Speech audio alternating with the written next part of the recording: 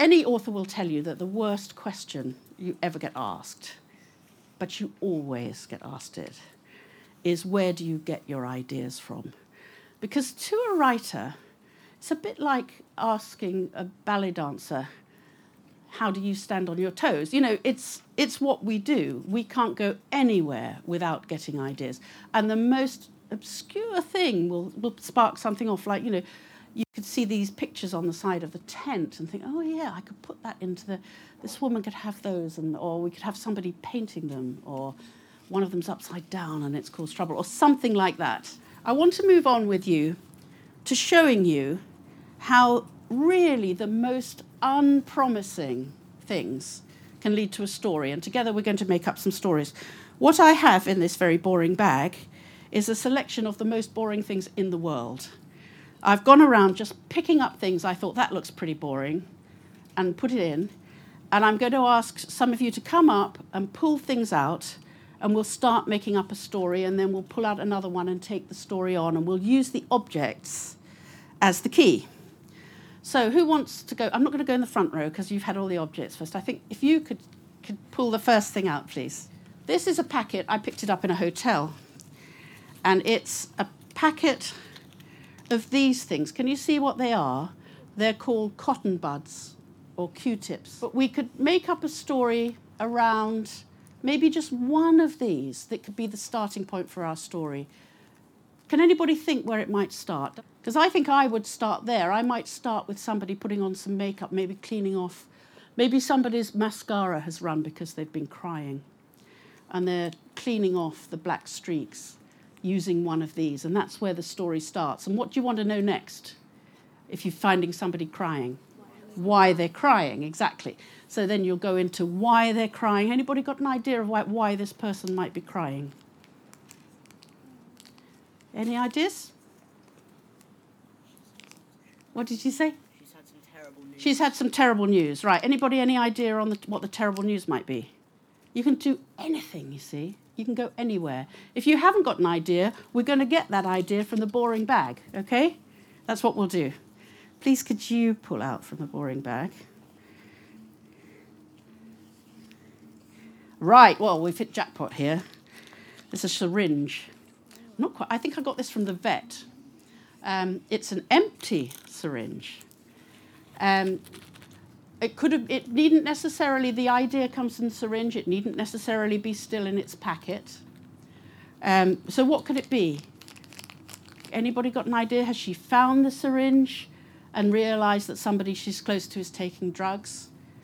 Or is she Theresa May about to make her speech? You know, Theresa May has to inject herself 5 times a day because she's got diabetes. So does she realise she's forgotten to do it and she might mess up her speech? Yes? Maybe she saw it, like, when she was walking along, and it reminded her of someone she knew who, I don't know. Brilliant. I don't know if you heard that at the back. Maybe she saw it as she was walking along and it reminded her of someone she knew, presumably who'd been taking drugs, maybe had died of taking drugs. So then we can go into that story inspired by, so far we've got that far and we've only had 2 boring things. Next boring thing. So where do we go next with this story? Who wants to put their hand in next?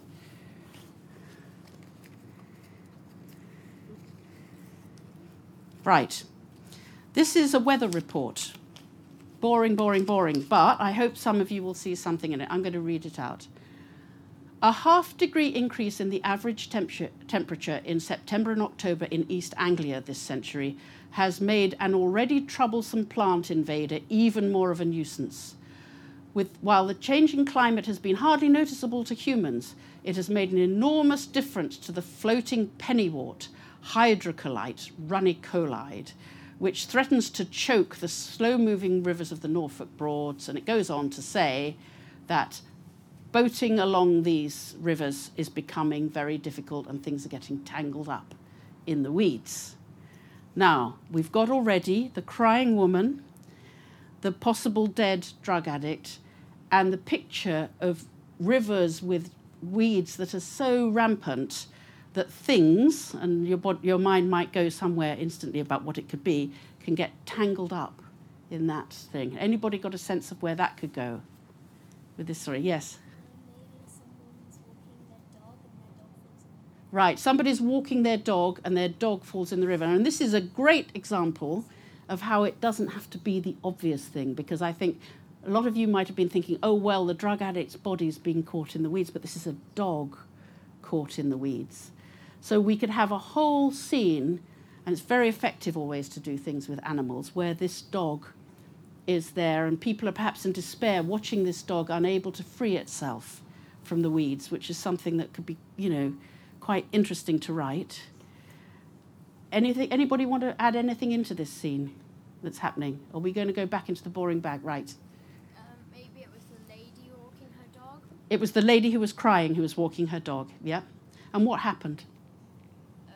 Possibly the dog jumped in because they thought there was somebody else in the lake. The dog jumped in because they thought maybe there was something else in there as well. And what might that other thing be?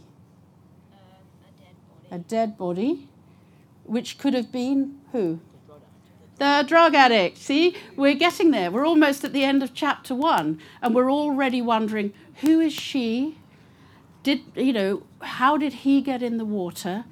Is she crying about the dog or the man?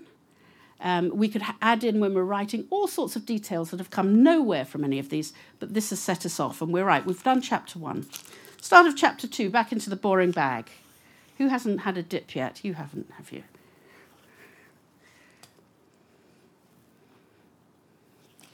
Here's another bit from a thing. This is an announcement. Death notices. Vernon née Leyland, which means her name when she was born was Leyland, but she was Vernon when she died. Anne died on 21st of February 2017, aged 82. Requiem Mass at 2 p.m. on Friday the 3rd of March at St. James's Roman Catholic Church, Spanish Place, 22 George Street, London, W1U 3QY. No flowers, please. Couldn't be more boring. Apparently an unremarkable death in an unremarkable place, but can we pick up on anything from this death notice and weave it into our story? Is there any line from that you'd like to pick up? Her daughter could be the one who's been in chapter 1. So she may have death on her mind. How about picking up on that line, no flowers, please? Maybe she wanted to die and doesn't want people to respect her, Did you hear that? Maybe she wanted to die and she didn't want anybody respecting her by sending flowers. Or maybe it wasn't her wish that there should be no flowers. Maybe the people who placed this advertisement, who obviously it's not her that's placed that advertisement, are trying to do something. Maybe somebody doesn't want people overthinking her death. They don't want them overthinking her death. Because maybe it was planned. Yes. And it's interesting, there's no expression in this thing of beloved mother of, or dear great aunt of, or anything like that. It's just the bare bones of the thing. So you might have scope then for laying down some things in chapter 2 about this family that's had an old woman in it that nobody likes, or an old woman who's had no family at all. And perhaps it's been left to a solicitor or an undertaker to write this. So we've now got a cast which takes us through generations a bit, doesn't it? So, I'm assuming that the woman crying, what sort of age would most of you imagine her to be? Do you think? The woman who was crying at the beginning of chapter 1 with the mascara that she had to clean off. What do you think, 21? 21? I think I'm around there. Maybe slightly older, could be a little bit older, but I wouldn't make her 50. I don't know if you feel like that. So she might be maybe the grandchild or great-grandchild of that woman that we've just heard about. And we know from our weather report, she's in Norfolk. And this woman is being buried in London. So maybe there's been an estrangement in the family we could write into the plot, or something like that. But we're getting there. We're laying down the bones of a plot where anything could happen. Now let's see if with the next dip we can get to something really concrete that happens. Would you like to pull out the next one? A toothbrush. Right. Now, what are we going to make of this toothbrush? Can somebody come up with something creative for that? Maybe the man who was found in the river, if that's what we would is the dentist. Maybe the man who was found in the river was a dentist. This is a really good example about how you don't have to stick with what the object itself apparently represents first. Yeah, maybe he was a dentist, and I think we'd all like to read a book where a dentist got his comeuppance, wouldn't we? So, and, you know, that would be quite interesting. You could have a dentist who's gone off the rails because we're thinking he might be a drug user as well, and maybe that explains where he gets access to his drugs, because he would have anesthetics and things that he could use. So then we're casting into this a dentist. What age should we make him? 34, so he's a bit older than our girl. Maybe our girl is one of his patients. Maybe she had a crush on him. We could build in all sorts of things there. How are we doing on time? It's all right. Can we keep going? Let's see if with the next pull, so we've got an extra person in. Does anybody want to change the story at all or add anything? No, make the next dip then.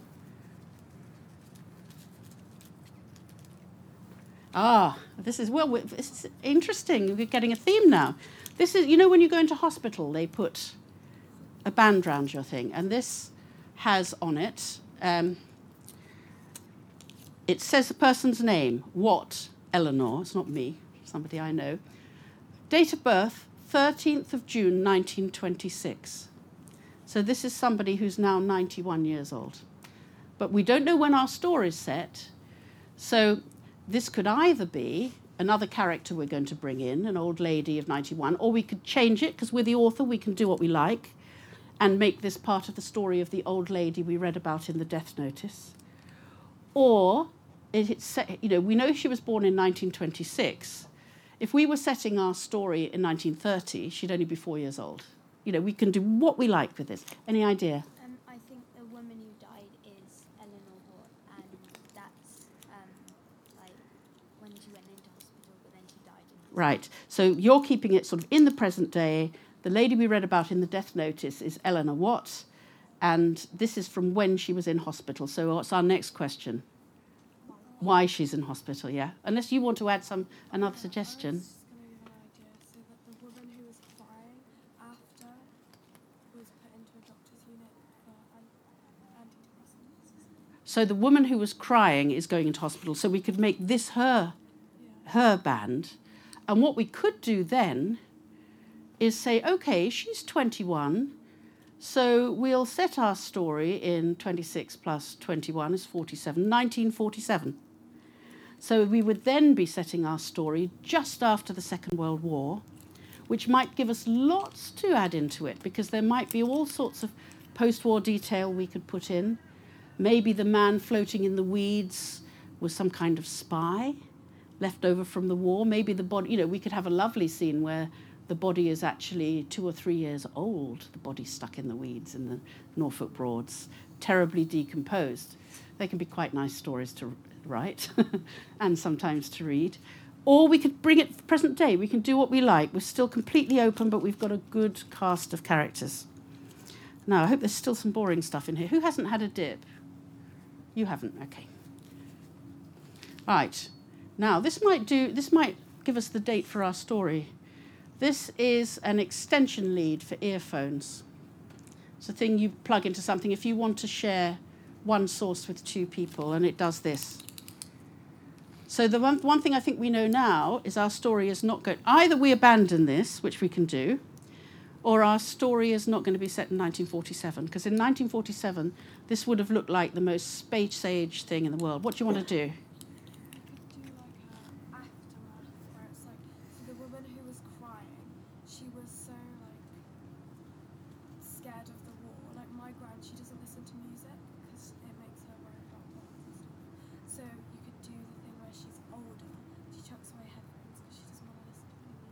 Right, could you hear that?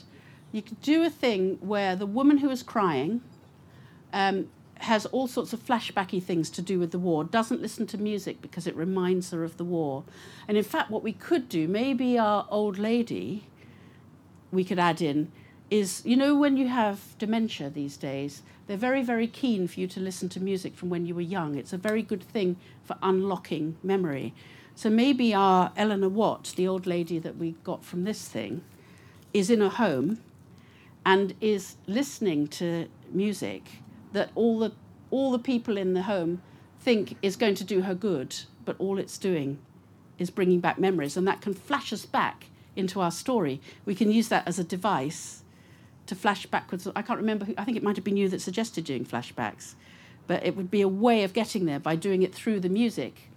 And then as an author, what you'd do is you'd listen to all the songs that were famous at the time and get a feel for them. Like if with Johnny Swanson, I'll just show you, I've got here somewhere, I think I put it in my bag, never mind. I got the sheet music from popular songs of the time so that I could, obviously you can't listen to them as recordings, most of them, but you can read them. Yeah. Maybe the woman who was crying at the start, it was the older woman who is in the hospital. Yeah, so it's the same woman. It's the same woman we've got. Is that right? And we're flashing back, maybe through using music. So according to what track you refer to at the beginning of each chapter, you know what era you're in, which would be quite a nice thing to do. It'd also be very nice if it was, maybe you were writing a screenplay and not a novel. It would be a very good device if you were doing a television drama or something like that.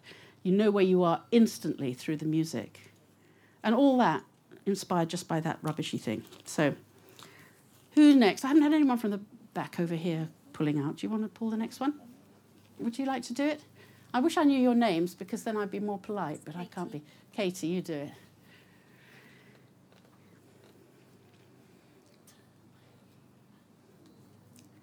Right, thank you. This is a crossword puzzle. Now, this, I hadn't thought of this until I cut it out thinking this is dead boring. And then I realised that, do you know what they call a cryptic crossword has very, very strange clues, but it has an awful lot of them. There are 26 down and 26 across and 23 down. So that's an awful lot of clues. And you could pick on any of them and we could get something for our thing. For example, I'm doing this completely at random. 15 across, 2 coppers arresting a small group of politicians. Now, obviously, that's meant to come up with an answer. Can't think what it is at the moment, but that's, it's an answer that's 6 letters long. But that gives us a picture. Maybe we could build that into our story. Or rubbish country welcomes right modernising leader. Might pick up on that. American wears top out of bed or stuck in it. Strange. Material from humorist, ultimately old hat. Now, you might want to build in, they don't make sense, these lines, but they give you things. Shall I carry on reading, or can anybody think of something we might lift from there so far? Yep. Oh, okay. Well, I was going to say maybe one of the doctors at the hospital where the old woman's at gave her this to kind of help her start thinking, or just to help her pass time. And she's looking at the things, and it reminds her of something, and then she starts thinking, because maybe it was, at the time, it was kind of a mystery of how that man died, and it was never actually solved, and maybe she gets a clue to it. Right, so did you hear that? Could you all hear? Shall I repeat it? You heard. So she's basically working out something from the crossword. And we could write into that somebody involved with whatever this mystery is that we're building up is sending clues via the crossword clues, which are going to be in the newspaper. Maybe he knows the old lady reads this particular newspaper, reads the clue every day. So if she reads one dope hugs second daughter in Shakespeare, now we've got in that clue dope, which might bring us to the drug thing. And we've got second daughter, so that might give us an idea for building a new character in. And in Shakespeare, will we take our characters off to see a play? Will there be some clue in the play, part of a plot that turns out to mirror what's happened in real life? And possibilities are endless, but you can get them all from this boring piece of paper. Yes? I was thinking there could have possibly been, so the person who died, who was 82, wasn't actually 82. They were living a double life. They only pretended to be 82, but they could have been like a spy. So like an actress, spy sort of thing. Yes. But then people started to get suspicious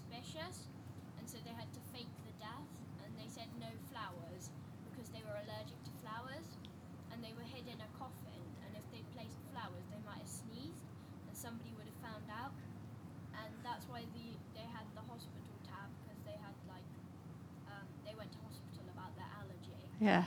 And the crossword could have been a clue of when their people who helped them were going to break them out of the coffin. That's a fabulous example of what can come out, you see. And also how it comes out slowly, because it's a while since we had some of those bits and pieces, but they're all working in your head and the story's building up. So all this is, who would have thought it? Look at this handful of rubbish I've got here. And so far, we're getting the basis of quite a good story. Now, are we stopping? 10 minutes, right. So we haven't got that much further to go, but we have still got some things in the bag. Somebody else who hasn't had a dip. It's another piece of paper. All right. Very exciting receipt for something. It's a receipt from the post office. And of course, it tells you where the post office is, and I'll tell you that this post office is 265 Morningside Road, Edinburgh. I wonder who was in the post office. And it's a receipt. It gives you the date and time, so it's at 12:05 on the date in question. It's somebody sending something to the USA, and the price is £11.85. It weighs 308 kilograms, so 308 grams, this thing. And so we've got, and also later on we've got the address in Edinburgh, in New York, where this parcel is going. So, what can we make from this? What can we add into our story? I'm not going to go to you because you've been so much. I haven't heard so much from you, so let's. Well, maybe. But keep putting your hand up. Sorry. Maybe the woman has worked out why the man died. Yeah. And she has sent all the crossword clues with the answers on them. Yeah, so that's what's in the parcel, is Yes. crossword clues with answers, To yes. the FBI or something. Yes. Could be, because actually this parcel is going to 40 Washington Square, New York, which I happen to know is part of New York University. So you could say it's the Department of Criminology or something that you could build it all in. Yeah. Maybe in the crossword it said something about a hat, and maybe it's a hat in the parcel Ah, that's a good one. of the person who was in the river. belonged to Right. them. Did you hear that over there? It's maybe what's in the parcel is a hat. Because you remember there was that reference to a hat in the crossword clue. And maybe the hat belonged to the person who was dead in the river. And so this is being sent maybe to a private investigator or somebody like that. I kind of want to go back because I have this idea where she, because she's got dementia, she actually killed the man for a reason, but she forgot it. And because of the flashback, she starts to remember the clues that she left to kill the man. But then, as she's reading them back in chapter 1 and chapter 2, 3, she doesn't know that she wrote them. She thought the man wrote them. Right. I'm sure you couldn't hear that over there. So stop me if I get this wrong. So the lady who's got dementia in the hospital previously couldn't remember the fact that she had killed the man in the river. But because of all the triggers she's been given to revive her memories, she's beginning to realise that it might have been her. And she is sending off in this parcel clues that she laid at the time to lure the man to his death. Is that right? Or to confess that she'd done it. She doesn't realise that she wrote them yet. She thought he wrote them to her, but in actual fact, Right. So maybe she compiled the crossword, but she thinks he compiled the crossword. Got it, I think. That would give us a long way to go with the rest of the thing. And if we're keeping her as the same woman, that's quite good, because we could untangle all this very slowly, chapter by chapter. And maybe you might be getting to the stage where in your book you want each chapter to have a heading, and that each of those headings could be a clue from the crossword. So the person reading the book has not only got to read the book, but also try and get the crossword answers. And these days, if you're writing that book, you know how I said I wrote that book where there's follow-up online explaining things from the book? You could put the answers to the crossword online. So there's no danger of the person reading the book getting them without making an effort. Or you could put them in the back of the book, but a lot of people would just steal there and go and get them. So you could be making quite an interesting book that is not only a book, but a crossword. And maybe the final clue will give you the answer to who killed the man in the river. But you can't get there without solving all the other things as you go along. So you're getting, actually, this book is becoming quite an interesting object as well as an interesting story.